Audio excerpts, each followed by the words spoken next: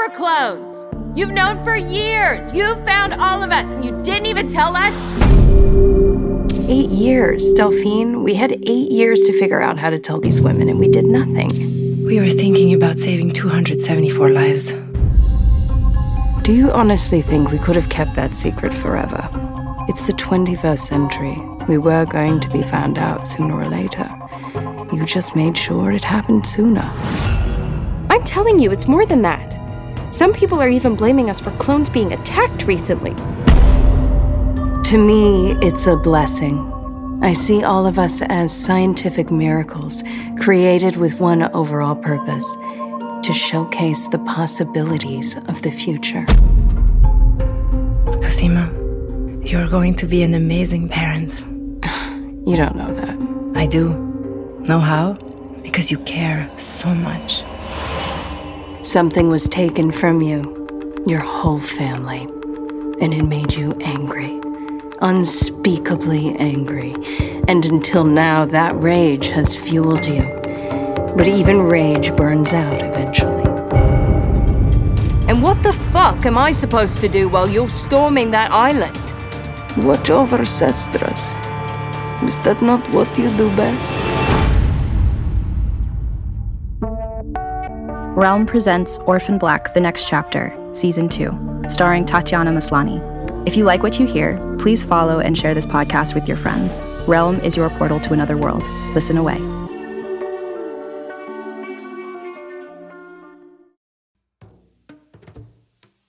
Calling all lovers of mystery and fans of a good story. If you haven't already heard me talk about June's Journey, you're in for a treat. It's time to don your detective hat in this free hidden object mobile game that delves into the captivating journey of June Parker, a self-proclaimed detective on a quest to unravel the mystery surrounding her sister's untimely death. In June's Journey, you get to play as June, deciphering clues and unveiling secret plots within thousands of beautifully illustrated scenes. And did I mention it's set in the glitzy 1920s? New chapters are added weekly, so you will never run out of new thrills to uncover, and you can also personalize and decorate your very own Orchid Island where the story takes place. How sharp are your detective skills? Find out when you download June's Journey on your Android or iOS device, or play online via Facebook Games. Your detective journey awaits.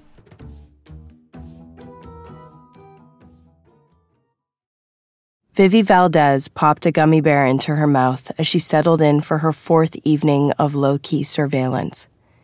It was one of her favorite parts of the job. She was alone, free to proceed as she liked. On the first day, she had identified an office suite across the street from her target that emptied out by 6 p.m.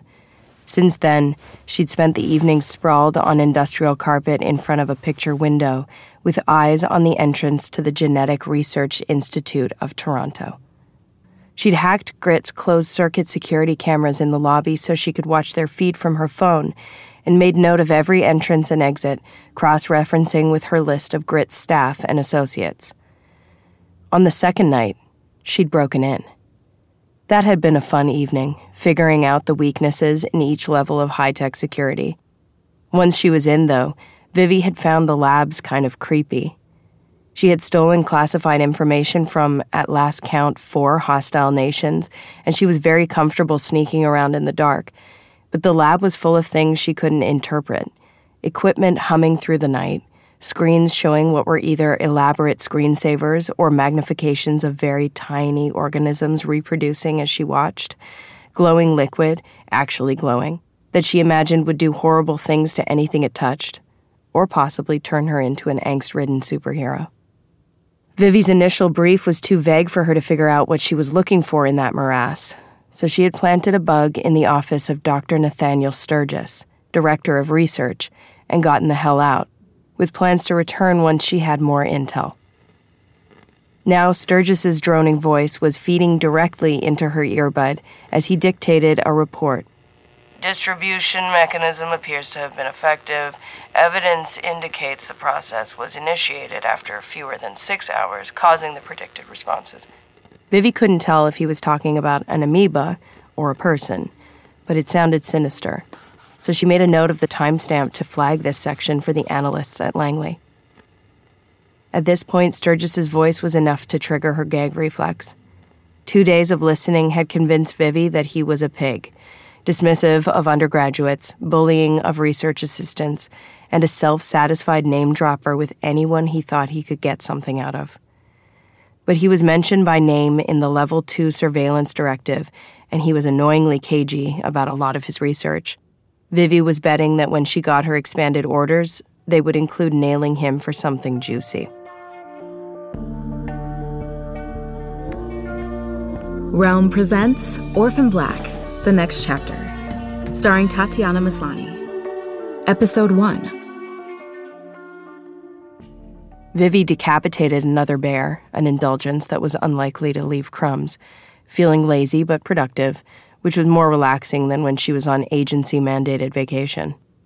She loved the buzz of being on the job.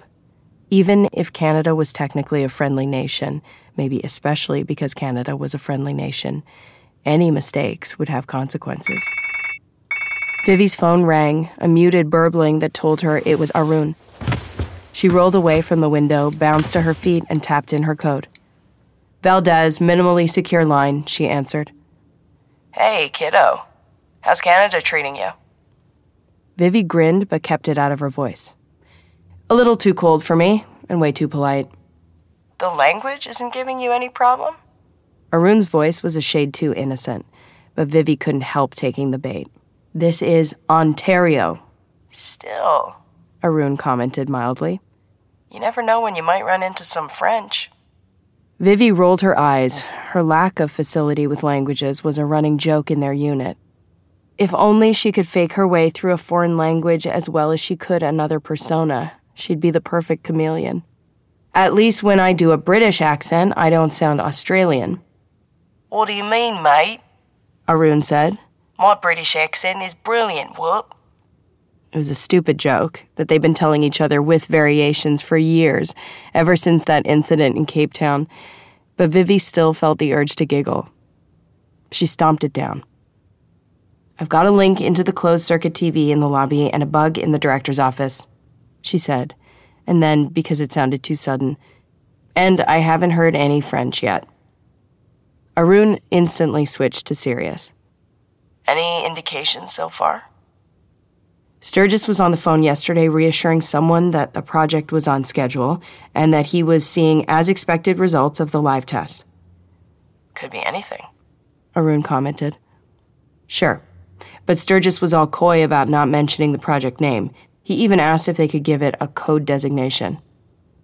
Arun guffawed, and Vivi let herself smile into the phone, knowing he couldn't see her. "Heavens preserve us from amateurs," he said. "Of course," Vivi went on, and this time she couldn't keep the bubble of conspiratorial joy from her voice.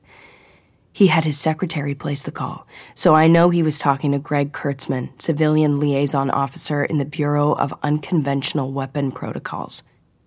There was a silence on the other end of the call. "Ministry of Defense," Arun said at last. "Is that what this is about?" A chill slithered down Vivi's spine. "Some kind of bioweapon?" Arun cleared his throat. "As I told you Monday, I got this handed to me from another agency that was looking to get eyes on this facility ASAP, so I didn't have the details. An hour ago I was briefed, although they're maintaining compartmentalization on some of the intel." He paused, and Vivi, hovering on the balls of her feet as she waited, had to bite her lip not to prompt him. "There was a biological incident in Boston last week. Some people with links to the agency got sick. So far, no fatalities." Vivi was stunned. They carried out an attack in the States on agents? Not okay. Not on her watch. "Not agents." Arun seemed unusually uncomfortable. "Family." That was, if anything, worse. Vivi's parents were dead, in the line of duty, both of them, and she had no other close family, but the implications were still terrifying. If someone was willing to attack civilians to target the agency, that might explain something else. Vivi took a deep breath, reorganized, reclaimed her cool competency. This morning, Sturgis left the facility at an unusual hour. I trailed him, expecting to end up at a cafe, but he went straight to a subway station. She left a breath-long pause for drama. to use the payphone. Suspicious indeed, Arun agreed. but hard to listen in on. Vivi grinned. I had a directional mic. It looked like a dangly dark earring, and if she could point it in exactly the right direction, it picked up recordable sound from a surprising distance. Of course, I only got his side of the conversation, but he was extremely agitated.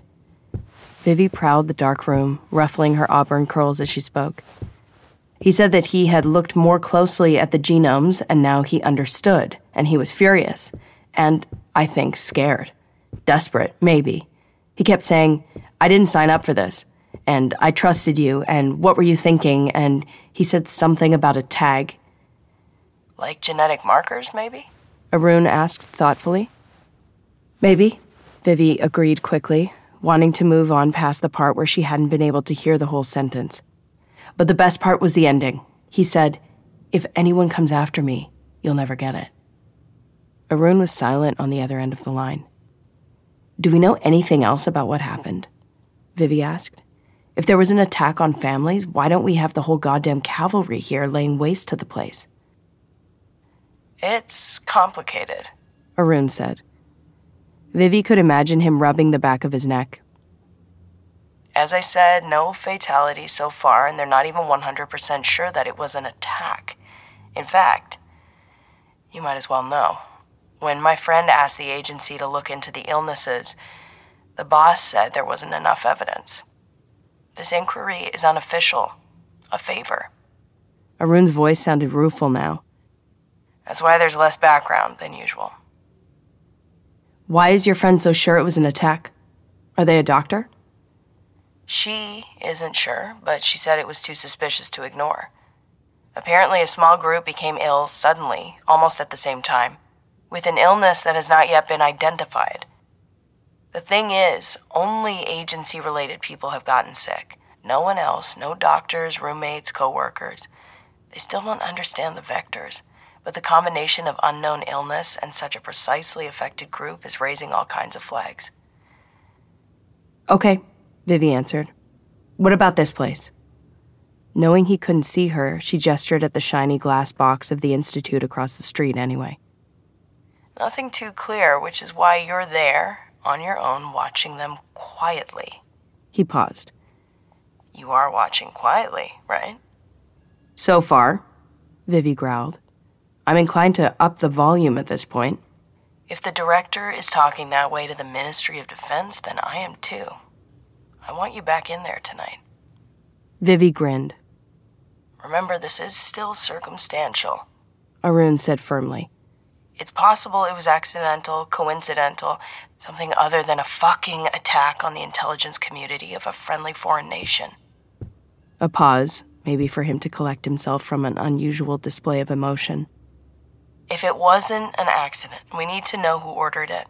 I was imagining some rogue actor or deep-cover foreign operative within the research group. But the call to Kurtzman suggests the Canadian government could be skating on thin ice. And if Sturgis is getting cold feet, he's likely got something to hide. Arun paused. Go find it. My pleasure, Vivi said, baring her teeth. Should I target Sturgis for interrogation? Not yet, Arun said. Given the friendly nation status, we want to keep this stealth for now. Find out if we're dealing with a weapon or a fuck-up, and certainly anything about an antidote. Antidote, Vivi thought, was one of those words you never wanted to have to use. Understood, she said, her pulse speeding as she readied herself for action. Be careful, okay? What? Vivi asked. She wasn't sure whether she was pleased Arun was worried about her, or annoyed that after all the missions they had partnered on, he didn't think she could take care of herself. I'm just saying, I wouldn't want to mess with this stuff, Arun answered. On Vivi's screen, someone hurried into the grit lobby and up to the reception desk. Microbes and germs and disease and... Vivi's bug crackled to life, catching the call into Sturgis's office and his irritated voice answering. Yes, oh yes, of course. Send her in. Gotta go, Vivi whispered and closed the call with Arun to focus on the video. The resolution on the security cameras wasn't great, but something about the woman drew her eye. Vivi couldn't figure out quite what. She was annoyed to see someone come into the offices so late. It was nearly 7. Based on her last few nights of observation, the Grit staff seemed to be a pretty 9-to-5 bunch. She hadn't been expecting any evening meetings, and she was eager for everyone to clear out so she could get in there. But maybe this was part of the secret project. Her heart was still pounding from Arun's last warning, but more than anything else, she wanted to clear up the uncertainty and find out exactly what she was up against. She waited impatiently for the woman to get to Sturgis's office and was rewarded by the sound of the door opening. Sturgis going out to the anteroom to greet her, and then their voices as they returned in mid-greeting. Honor. I've been following your research for years. The pleasure is mine, Dr. Niehaus. I'm quite impressed with what I know of your work. Vivi scribbled down the name, with a question mark about the spelling. Thank you. Niehaus sounded surprised, maybe even suspicious. Since I only recently finished my doctorate, I haven't had a chance to publish as much of my research as I'd like yet. Of course, I understand. Vivi could picture Sturgis waving his hands genially. And I'm sure the adjunct job doesn't leave you much time. That's why I was so pleased you applied for this position. Tell me, why are you interested in working at Grit? I'm looking to get into something more research-intensive and more engaged with real-world issues. Get out of the ivory tower, you know? Niehaus said. Her voice was interesting, a little older sounding than Vivi had expected, with a touch of hoarseness as though she smoked. And was that a faint trace of an American West Coast accent? Vivi whispered, "Ivory tower," into the darkness, copying Niehaus's vowel sounds experimentally. I want to get my hands dirty. Niehaus went on. I want to work on stuff that matters. Vivi imagined her gesturing her emphasis. Indeed. Sturgis boomed genially. This was the nicest Vivi had ever heard him, and her spy senses were tingling again. Was this more of a recruitment than a job interview? I can tell you that some of the work we do for the Canadian government here at Grit is exactly in your area of interest, and you would certainly be able to get your hands dirty. Vivi could hear the ooze in his voice as he emphasized every word. Maybe he was hitting on Niehaus instead of recruiting her? Slimeball. What exactly are we talking about here? Niehaus said, cautious again. The job posting was a little vague. I'm afraid I can't give you the details until you sign the NDA. But I can tell you the project is extremely well-resourced and ties into your work on genome mapping and gene-based vaccinations. It matters, as you said, potentially world-changing. Vivi could imagine him standing slowly and working his way around the desk, placing a heavy hand on Niehaus's shoulder. Then Sturgis coughed a little fake cough, and the mental image evaporated. He was still at his desk, and he was nervous about something. But then, we both know that changing the world can go both ways, don't we? After all, you do have quite a lot of useful experience that doesn't show up on your CV. Vivi raised her eyebrows at the awkward silence, wondering if Niehaus had worked her way through university as an escort or exotic dancer. But then she answered, I haven't published any of my work on gene-based vaccinations. And Vivi imagined her tilting her head, waiting for Sturgis to explain why he had been stalking her. Exactly. Sturgis pounced. Excellent work with real positive potential, but no one is interested in it. This is an opportunity for you to carry forward the research that you haven't published, the work you haven't been able to share, the stuff you've done that's just a little beyond the cutting edge. That is exactly what I was trying to do. Make things better by moving forward. Though, of course, anything with the potential to help people also has the potential to hurt people. But we still have to try, don't we? For science, even if it's terrifying. The science that people are afraid of, and you have some experience with that. Listening, Vivi held her breath. This was the worst recruitment attempt she'd ever heard, but the science that people are afraid of sounded like exactly what she needed to know. I don't know what you mean by that, the woman said. Vivi winced. If Niehaus was getting recruited to work on a classified project, she was going to have to get a lot better at lying. Come on, Sturgis said. He sounded frustrated that she wasn't playing along. There's no need to pretend. I'm not trying to get you in trouble. I want your help. In fact, I'm a little surprised you don't have your dyad work on your CV. For anyone serious about this kind of work, it's a very impressive credential and quite rare. We're particularly interested in your experience on... I was only there briefly, Niehaus said, cutting him off. And it was a long time ago. Something had shifted in the room, Vivi thought, trying to come up with search terms she could add to dyad to get meaningful results. Genetics, maybe. If the mood had changed, Sturgis gushed on without noticing. We could really use your help. I could really use your perspective on some of the issues that have come up.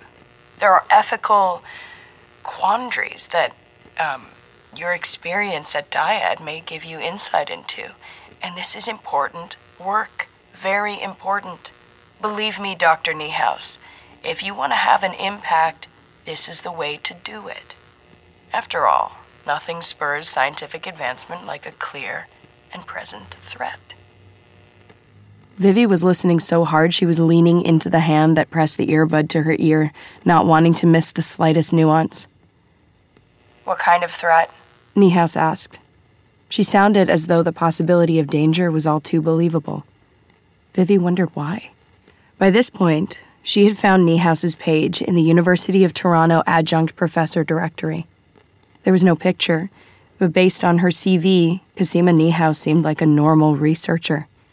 Maybe too normal. Was she a foreign operative that Sturgis had somehow gotten wind of? Sturgis's voice got louder, and Vivi pictured him leaning over the bug-eyed cartoon DNA paperweight where the recording device was hidden. I'm sure you can imagine. I'm sure you've already imagined the technology dyad was working with, but a decade later, imagine what we could do with it. Imagine what other governments might be doing with it. Vivi heard the scrape of a chair like Niehaus was getting to her feet quickly. She was spluttering something, but Sturgis talked over her. Your experience would make you a unique asset to the project. He was still talking, but the woman's voice broke through clearly. I'm withdrawing my application. Excuse me? Sturgis sounded like he couldn't believe his ears. You're trying to recruit me for some government-funded project that you say might change the world, but which you can't tell me anything about? Or are the details above your pay grade? In her deserted office building across the street, Vivi pumped her fist approvingly. Well, but it's quite... I have a very important role. What a come mierda, Vivi thought. Despite being the daughter of Cuban immigrants, Vivi hadn't been able to master Spanish, but she had managed to solidly internalize the curse words. I'm sure it's very important, but I'm out. And I know you're not going to listen, but believe me, dyad is not a model to emulate. Wait, Sturgis said. Vivi heard footsteps and cursed silently that this fascinating conversation was about to leave the room. Think about it. This is an amazing opportunity for you. Or do you want to be an adjunct forever? There are worse things. An elegantly timed pause. I suspect you're growing some of them in this lab. The door swung shut. Vivi hadn't found anything on dyad, but that last sentence jolted her to her feet. This woman wasn't the mild-mannered adjunct professor she appeared to be in her profile. She clearly didn't know exactly what was going on at Grit, but if she could make an educated guess, then she might be worth cultivating. With one of the snap judgments she was, in certain limited communities, famous for, Vivi leapt up and ran for the stairwell. She barreled down 3 flights of stairs, then dodged across the street, slowing to a walk as she wrapped a scarf around the lower half of her face. The woman shoved open the glass front doors of Grit and stomped out. Vivi passed quietly behind her, glancing up for a glimpse of Niehaus's profile. What she saw startled her so much that she misstepped, bumping up against the other woman's shoulder. Unable to even mumble an apology, Vivi walked faster, mind spinning with confusion. Niehaus called out, but Vivi only walked faster. She turned at the end of the block and then, as soon as she was out of sight, stopped dead, breathing hard. Niehaus was exactly Vivi's height, probably 10 pounds heavier with glasses and dark hair twisted into locks. She didn't ring any watch list bells, but Vivi's skin was crawling. Looking at her face had been like catching a glimpse of herself in an angled mirror.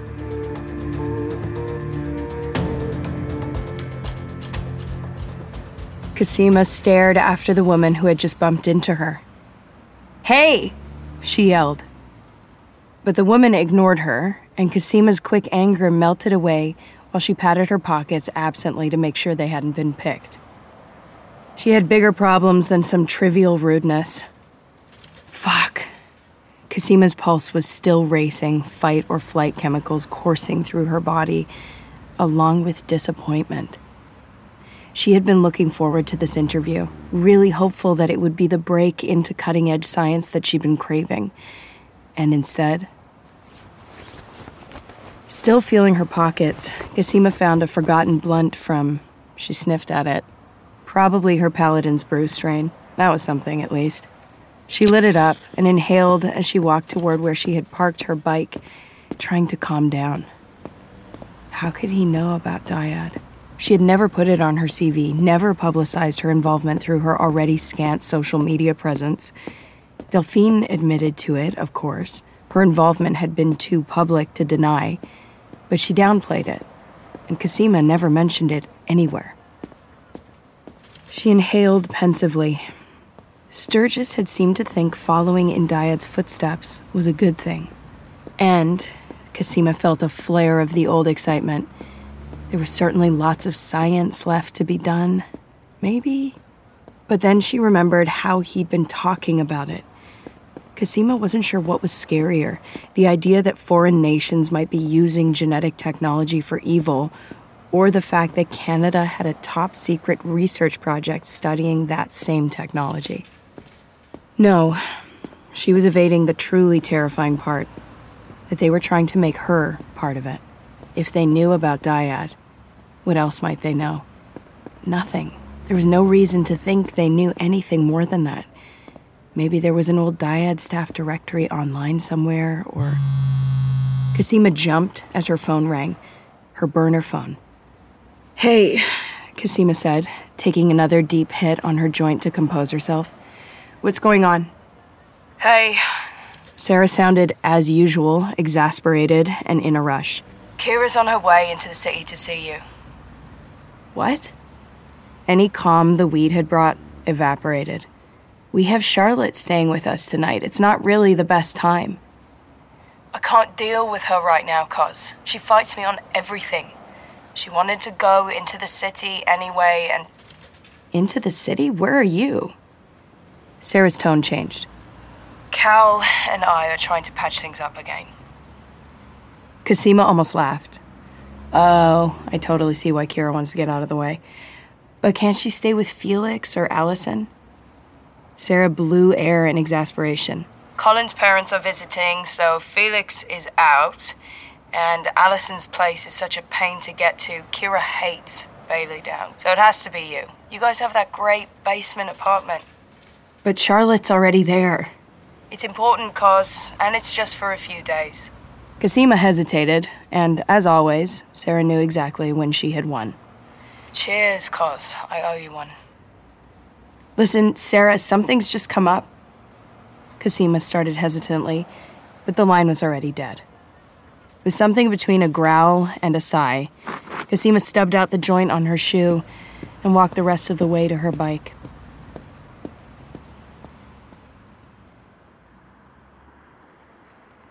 Cosima locked her bike with her fingerprint and hurried up the front steps to let herself into the ramshackle Victorian she and Delphine were fixing up. The lights were on in the basement, so Charlotte was already there. The younger clone lived with her foster father, Art. Charlotte adored him, and Cosima thought the relationship had been good for Art and the rest of his family, too. But Charlotte had always indulged her interest in science with Cosima and Delphine. That bond had increased since she started university a year earlier, and on the nights she had late classes or when she had a tough problem set, she would stay over with them.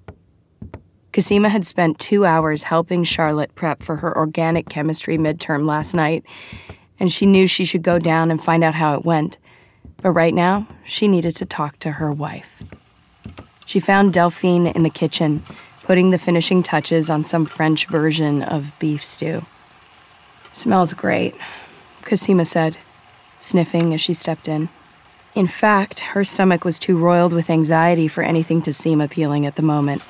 But now that the kitchen was finished, Delphine had been making an effort to get them out of the Uber Eats habit they had developed during the first stage of the renovations, and she was all in favor. "You think so?" Delphine asked, flashing Cosima one of those shy smiles that, after 6 years of marriage, still sped up her heart. "How was the interview?" Cosima took in a shaky breath. "I think we can assume I'm not getting the job." "Oh no, I'm sorry, chérie." Delphine put down the wooden spoon and turned her full attention to her wife. "It didn't go well?"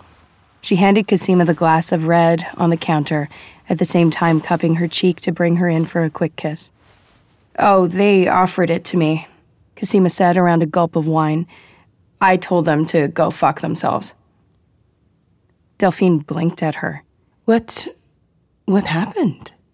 Grit is a very well-respected institute. Wait, did Dr. Sturgis make some kind of inappropriate suggestion? I heard some rumors. Ha! Cosima blew out a laugh of relief. No. Well, maybe, but not the kind you think. She took a deep breath. They're up to something there, he said. Delphine waited, then prompted her when she didn't go on. Cosima still hesitated. Can we talk about this outside? Of course, just let me. While Delphine fiddled with the stove, Cosima let her eyes drift around the kitchen. It was the first room they redid when they started renovations on the originally dilapidated house, and it still felt the most like home to Cosima. It was warm, for one thing, while the still under-renovation living room was drafty, and the small touches that they had unpacked as soon as it was ready reminded Cosima of the travels she had shared with Delphine as they worked to vaccinate clones all over the world. A spice rack from Brazil, a hanging vase from Japan now offering a single chrysanthemum, the cloth placemats Delphine had brought from her home in Paris. On the wall by the table hung Cosima's favorite picture from their wedding. They were both laughing. It had been taken during Felix's toast, but Cosima was slightly out of focus, drawing the attention to Delphine, sharp and glowing in her beauty.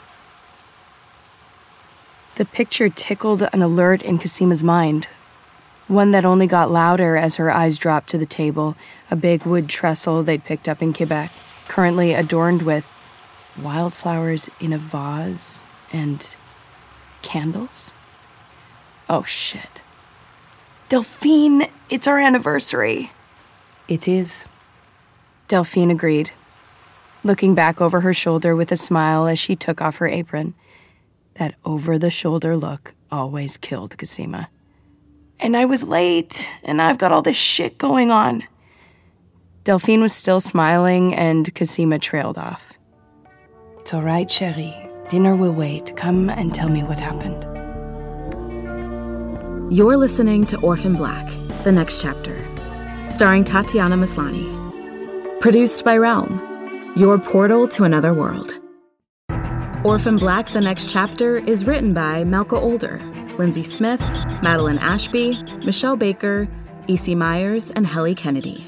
Produced by Marco Palmieri and executive produced by Molly Barton, Julian Yap, David Fortier, Ivan Shebeg, and Carrie Appleyard. In partnership with Boat Rocker Media and BBC America. Audio produced, sound designed, and edited by Amanda Rose Smith. Based on the television series Orphan Black, produced by Temple Street, a division of Boat Rocker Studios. The theme music is by Two Fingers.